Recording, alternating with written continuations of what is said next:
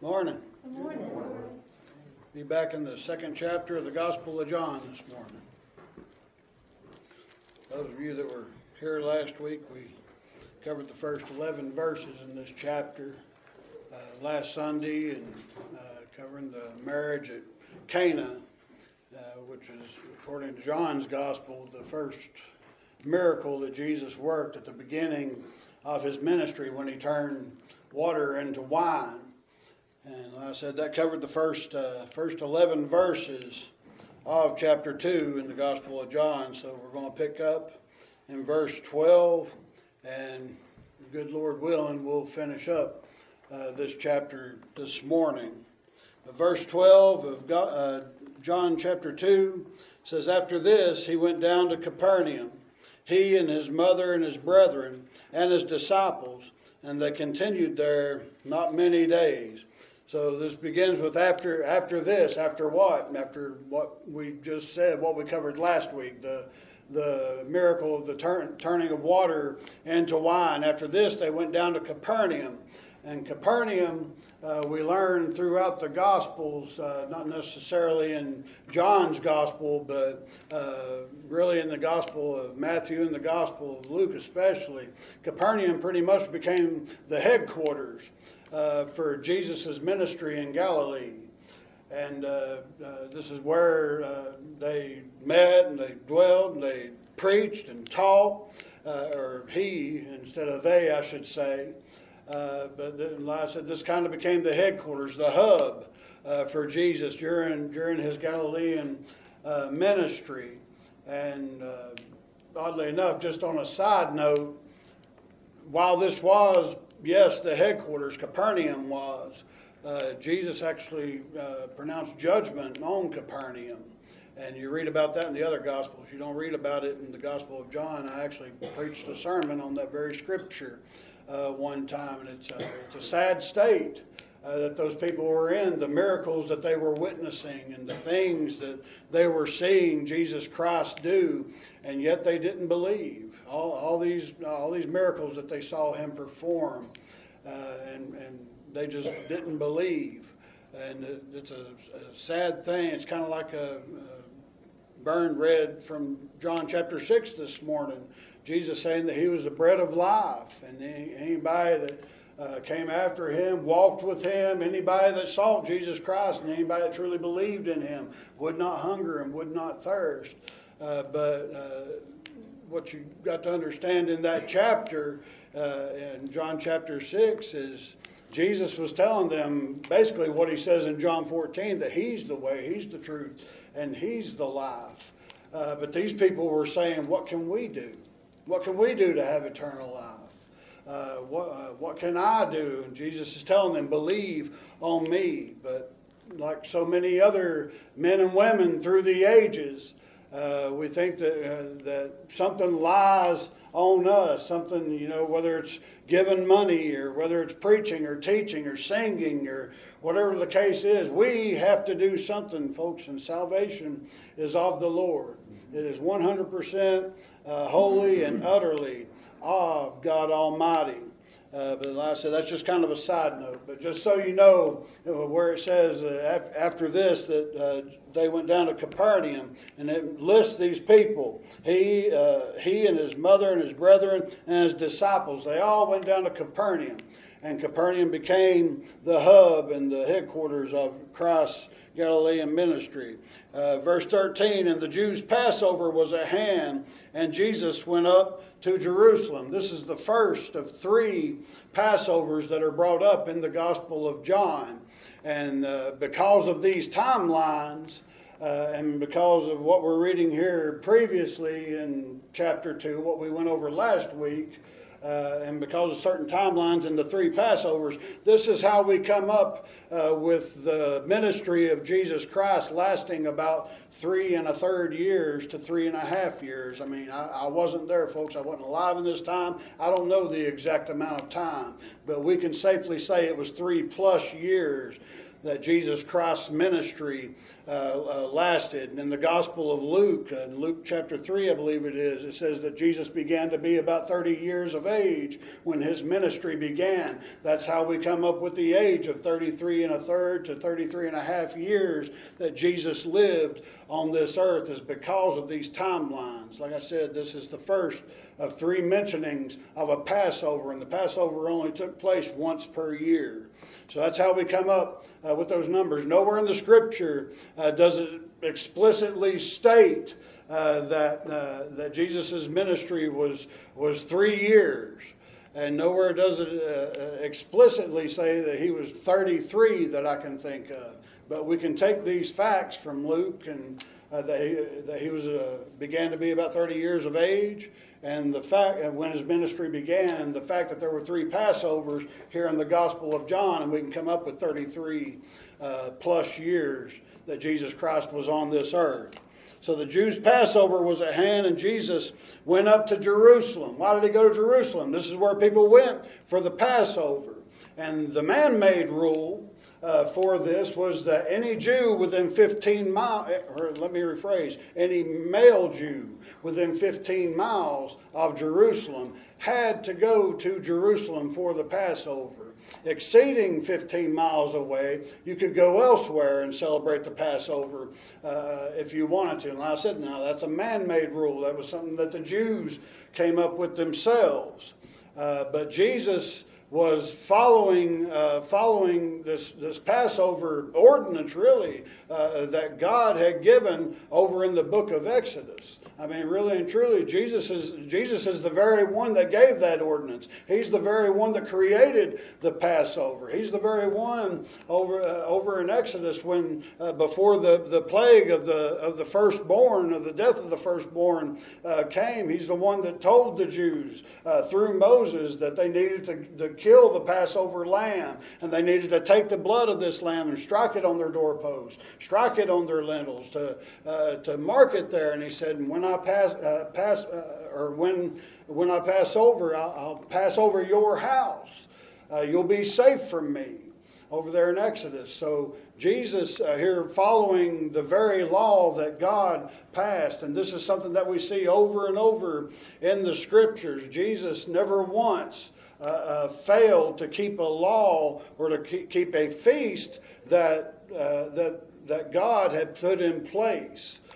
Here. Like I said, he's the one that created it anyway. Jesus was God manifest in the flesh, was he not? And Jesus is God now, is he not? So why would he not keep the law that he himself made? So the Jews' Passover was at hand. Jesus went up to Jerusalem and found in the temple those that sold oxen and sheep and doves and the changers of money sitting. So he goes into the temple, and this is what he finds: people selling oxen, people selling sheep, and people selling doves. And any of you that were here when we went through the first 7 chapters of Leviticus on Wednesday nights over the course of a few weeks, this should ring a bell with you. This is what these are the things that were offered in many of the offerings. There were oxen for those that could afford oxen, and those that couldn't afford oxen or had no need of oxen in their yards or their land or whatever you wanted to call it, they could bring a sheep for a sacrifice.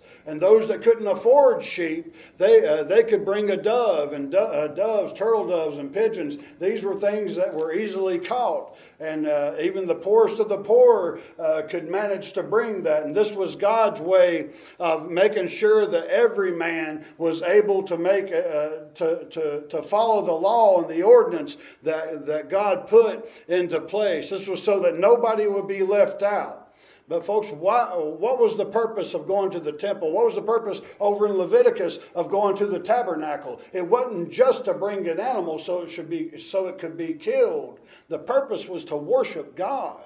It was to go there, and it was to worship God. And this was an ordinance these were ordinances, I should say, that God put into place, that he could be worshipped, that showed that he was reconciled to these men were reconciled unto him, and they they were free to worship him, but they had to worship him how God said to worship them, in no other way. So these men, when Jesus enters into the temple here in John chapter 2, there were people selling oxen and selling sheep and selling these doves. And any of you that have been in church or been in the scriptures for any amount of time, you're well familiar with this account. So he sees all these things, and he sees the changers of money sitting. In verse 15, and when he had made a scourge of small cords, he drove them all out of the temple, and the sheep and the oxen, and poured out the changers' money, and overthrew the tables, and said unto them that sold doves, take these things hence, make not my father's house an house of merchandise. So back to verse 15. When he made a scourge of small cords. What is this? It's a whip. God made a whip. This is what we would commonly call today a cat of nine tails that Jesus would have made. He made a whip with several small cords hanging off of it. It says he made a scourge of small cords, and he drove them all out of the temple, and the sheep and the oxen. So not only the ones that were selling these animals within the courts of the temple, and this would have been in the Gentile court of the temple, but he not only drove the sellers out, he drove their animals out as well. And it doesn't say where exactly these animals went to. We can rightfully assume they just went out into the streets. Ran off free to go wherever they wanted to. But in verse 16 it says, and he said to them that sold doves, take these things hence.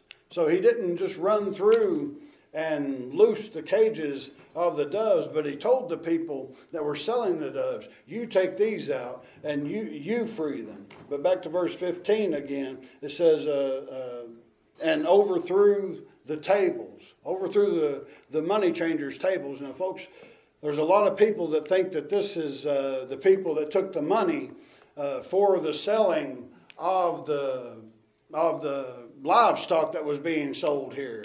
And that's not necessarily the case. This is money changers. People were coming from all around to Jerusalem.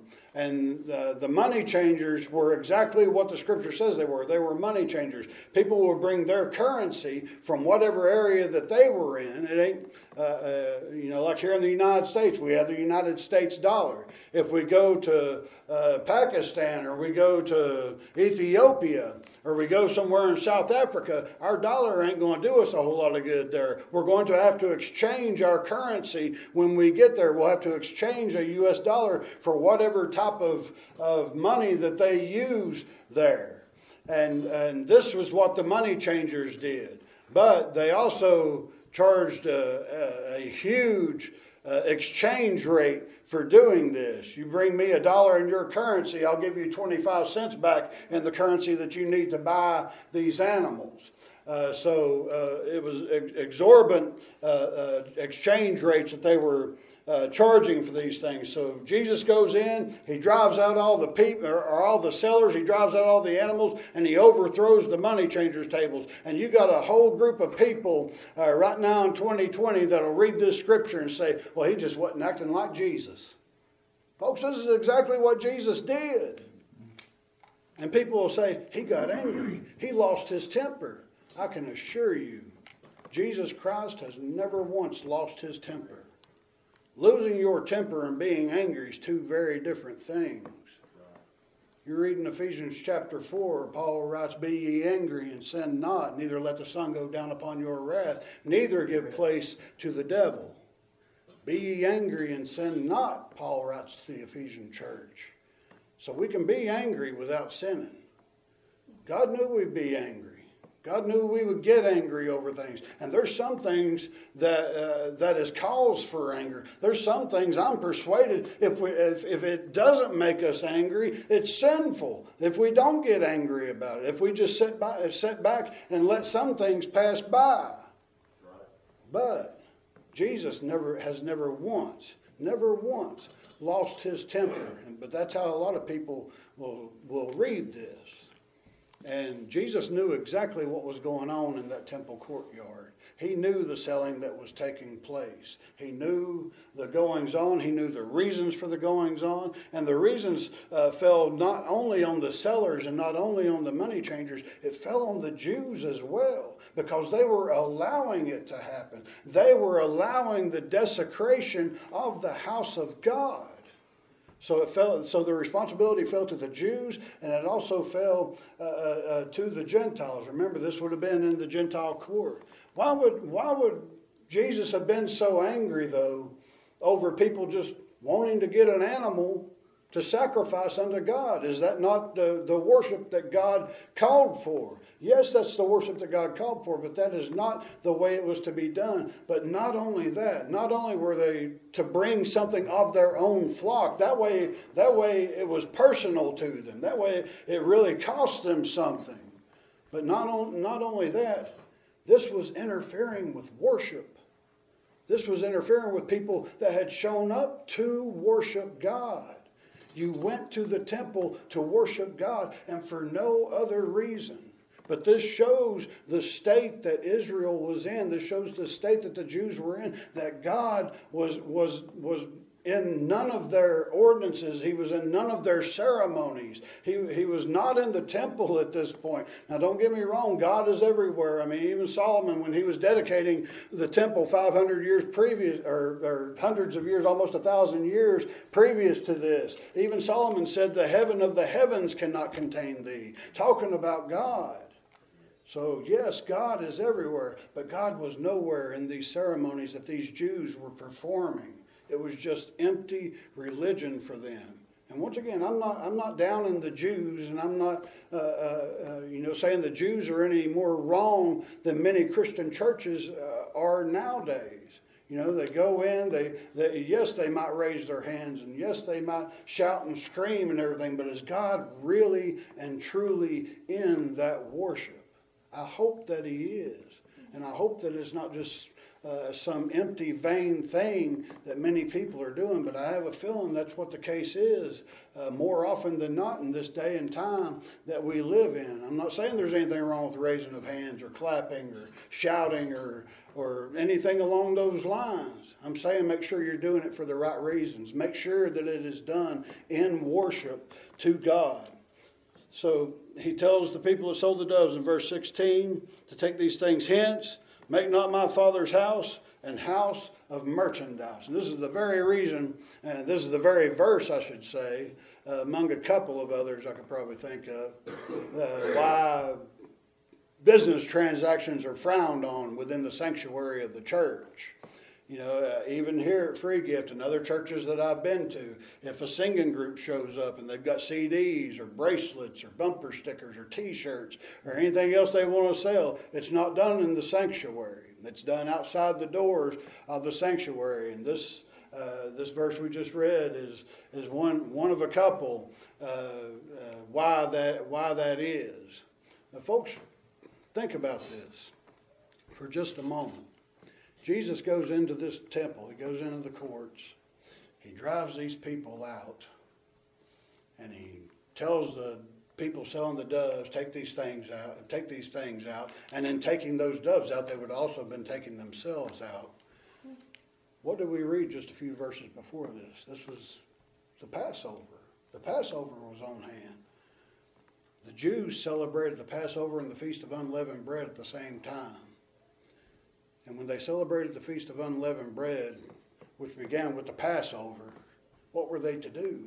According to the ordinances you find in the book of Exodus, they were to purge the leaven out of their house. This was the beginning of Passover. And I think this was symbolic of Christ purging leaven out of his house. I know he says here that, how dare you basically make my Father's house a place of merchandise, or a house of merchandise. How dare you sell things there? And he refers to it as his Father's house. But folks, it was Christ's house too. If it was the Father's, and Christ is the heir to God, and we are joint heirs with Christ, as Romans chapter 8 tells us that we are, it was his house as well. He was purging his own house of the leaven. Leaven, more often than not in Scripture, is a picture of sin. It's a picture of corruption. So I think that that's very significant in this, being it was at the very beginning of Passover that this was happening. The Passover feast was upon Jerusalem, and Jesus, the first thing he does is go to his house and purge the leaven out of it. So that's just something very, very interesting to keep in mind. Verse 17, and his disciples remembered that it was written, the zeal of thine house hath eaten me up. This is a quote from Psalm 69. If you have a reference Bible, it probably shows that in your reference Bible. It probably refers you back to that. It says, the zeal of my house hath eaten me up. And it says that his disciples remembered this. Well, why would the disciples have remembered this particular verse out of the Psalms? I mean, you've got 150 chapters worth of Psalms. There's 150 Psalms recorded for us in the Scripture, and that doesn't even include the ones that are not recorded for us. But why would they remember this particular one? The zeal of thine house hath eaten me up. And the disciples remembered this. Well, the zeal of thine house hath eaten me up. That's exactly what happened to Jesus. Exactly what happened to Jesus. I mean, in the whole story, granted, we're only in the second chapter of the Gospel of John here. But by the end of the Gospel of John, by the end of the Gospel account, we see how the zeal for the Father's house, the zeal for the things of God, hath eaten Jesus up. What does this mean? He suffered for him. He died for the zeal of the Father's house. He died for the zeal of the things of God. To please his Father is why he died. To save you and I is why he died. To reconcile man back to God is why he died. And he had zeal for these things. It says his disciples remembered that it was written, the zeal of thine house hath eaten me up, and Then answered the Jews and said unto him, what sign shewest thou unto us, seeing that thou doest these things? What sign can you give us, seeing that you do these things? In other words, who are you? Who has given you the authority to come in here? Well, first of all, when it says the Jews asked him this is talking about the priests, the high priests and the Pharisees, the well-to-do, the ones that held more clout. It ain't just talking about Jews in general.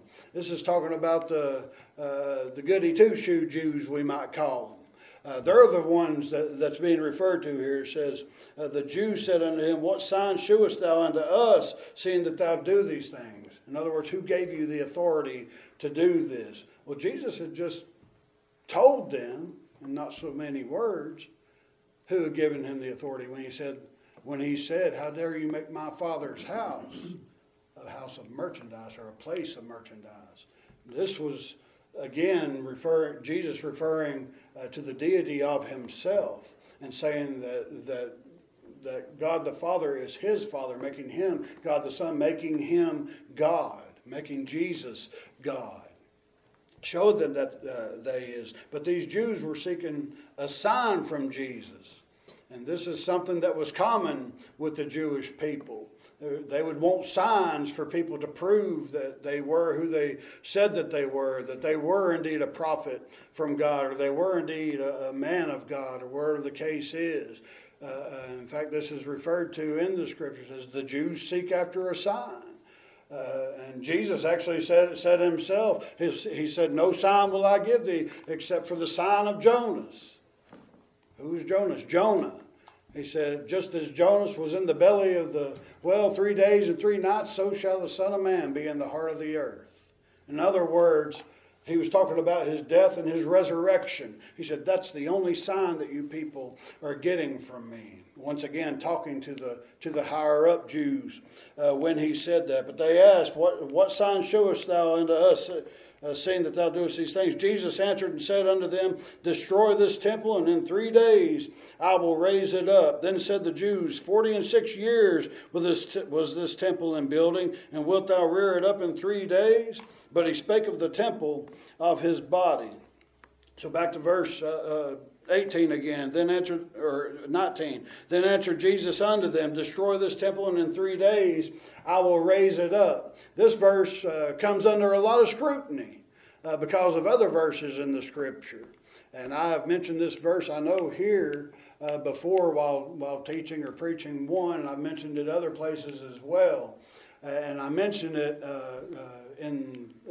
as the fact that the resurrection of Jesus Christ was a collaborative effort of God the Father, God the Son, and God the Holy Spirit, because all three of them are credited in the Scripture of being as being who raised Jesus from the dead. Here Jesus says, destroy this temple, and in 3 days I will raise it up. Me, myself, I will do this thing.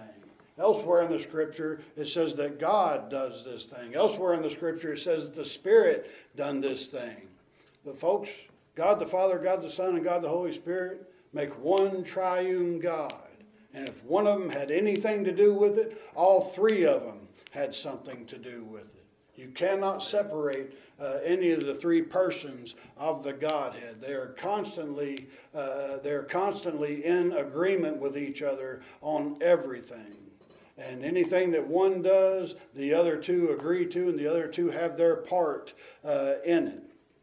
So he says, destroy this temple, and in 3 days I will raise it up. Then said the Jews, 46 years was this temple in building, and wilt thou rear it up in 3 days? Now this was the temple that Solomon built, yes, but Herod had been making some renovations to the temple. He had been remodeling the temple at this point. The temple began with the one that Zerubbabel had built after it was destroyed about 500 years previous to this, give or take a decade. But Zerubbabel began the work on the original temple that was in this place. The original temple was Solomon's, yes. But once again, it was destroyed. It was destroyed when Babylon came in and razed Jerusalem. So it was rebuilt, and then Herod had begun some remodeling on it. And this is what's being referred to here. It says, 46 years of this temple and building, and wilt thou rear it up in 3 days? But he spake of the temple of his body. So here we have clarification of what temple Jesus Christ was talking about, the temple of his body. And again, when we think about Jesus Christ coming to the temple, to the actual physical temple here, and it being Passover week, and him purging the leaven, again, we can think about the temple of our own bodies, not of Jesus' body. Jesus had no leaven. Jesus had no sin that needed to be purged. No guile was ever found in the mouth of Jesus Christ. But we ourselves, being temples of the Holy Spirit, being temples of God, do we not need ourselves to purge the leaven out of ourselves? And not just once a year does that need to be done. It needs to be done daily. It needs to be done hourly. If we're saved, born again children of God, that leaven of that sin needs to be purged out. Verse 22, when therefore he was risen from the dead, his disciples remembered that he had said this unto them, and they believed the scripture and the word which Jesus had said. So in the previous verse here, it says that he wasn't speaking about the physical temple, but he was talking about the temple of his body. And it says, when he was risen from the dead, his disciples remembered that he had said this unto them. The this that is brought up here is that he was said, in 3 days I will raise it up. And they believed the scripture and the word which Jesus had said. So this rightfully gives us a question here in scripture. Just how much did the disciples believe in Jesus Christ? Just what did they believe about Jesus Christ? And the correct answer is nobody knows for sure exactly how deep their belief went throughout the Gospels. But we know that their faith was shaky, just like your faith is, and just like my faith is. Their faith wasn't perfect then. My faith is not perfect now, and your faith is not perfect now. But they had faith, and they had faith in Jesus Christ. They may not have understood everything. In fact, here it says that his disciples remembered that he had said this unto them, and they believed the scripture. after they remembered what he had said to them, after his resurrection. The man had already been killed. The man had already been buried. He had already been resurrected. And for all we know, he had done ascended to the Father before they thought on this day that was going on right now that we're reading about in John chapter 2. And at that point, they believed the Scripture. At that point, they believed what Jesus Christ had said. So folks, I said all that to say this. You don't have to believe, or you don't have to understand, I should say, everything about the Scripture. I don't understand everything about the Scripture. I wish I could stand here and tell you that I did, but I'd be lying if I said that. I don't understand everything about this Bible. I don't understand everything about the gospel. I don't understand everything that I want to understand, but I believe it. I believe it when I read it, even if I don't completely understand it. Peter didn't completely understand Jesus. John didn't completely understand Jesus. Paul, as great of a man as Paul was, he didn't completely understand Jesus. None of these men did that we're talking about here. You don't completely understand them, and I don't completely understand them. But I understand enough to know that if I repent of my ways and I believe in the gospel of Jesus Christ, I will and am saved. I understand that much. So, once again, I mean, you take Peter's example. When Peter made the awesome comment when Christ asked him, who do men say that I am? Then he said, who do ye say that I am? And Peter said, thou art the Christ, the Son of the living God. And just a couple of verses after that, Jesus starts talking about his crucifixion. And he starts talking about how he's got to be handed over into the hands of the Gentiles and into the hands of sinful men. And that he's got to be crucified. And Peter says, not so. Don't let this be. It's not going to happen, Lord.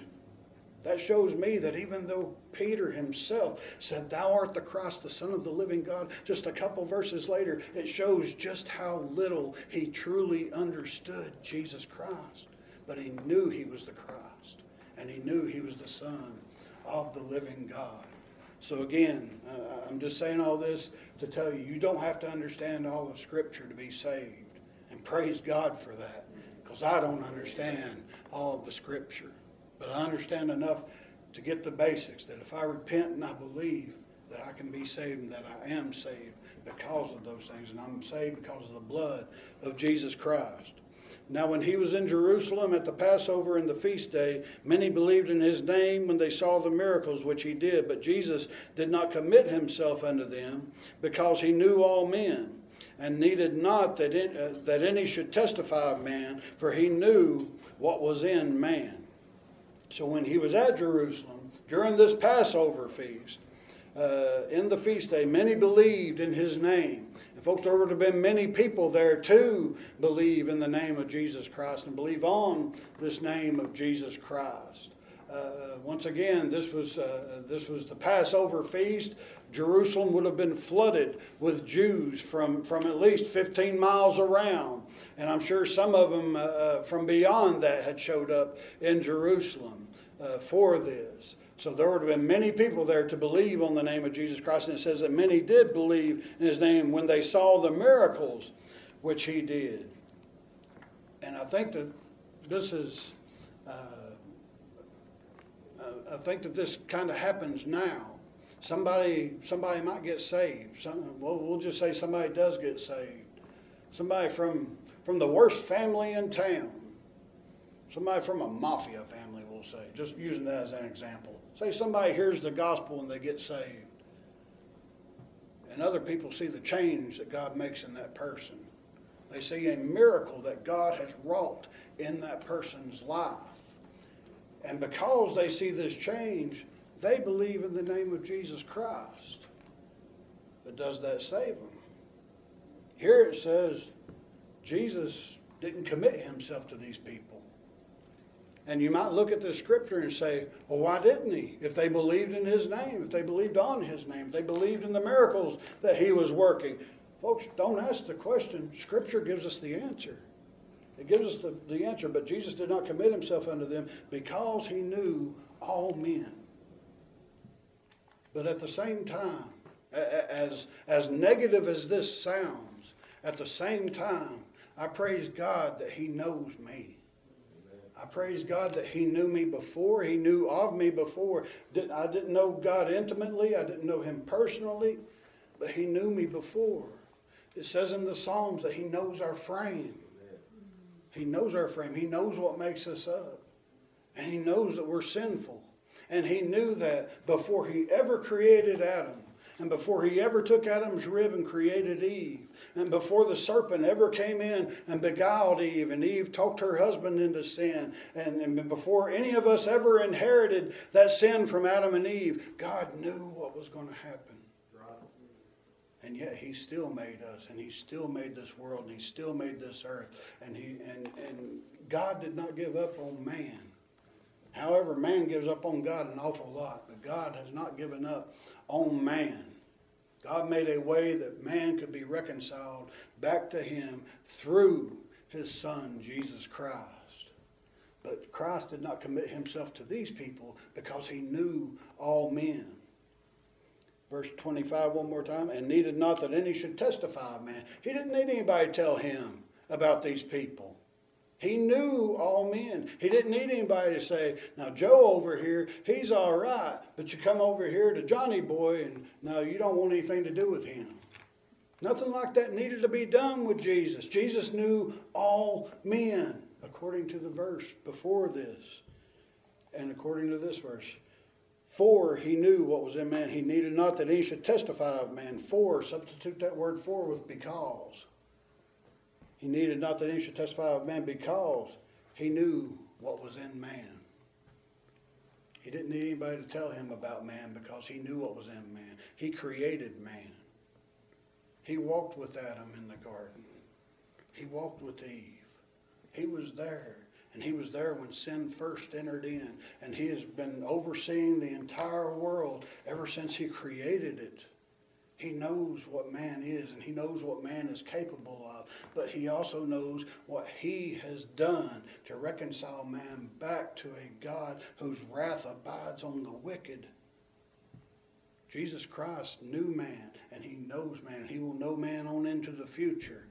And yet the invitation is still there. Come unto me, all you that labor and heavy laden, and I will give you rest. Praise God. That brings us to the end of John chapter 2. Anybody got any questions or any comments on any of that?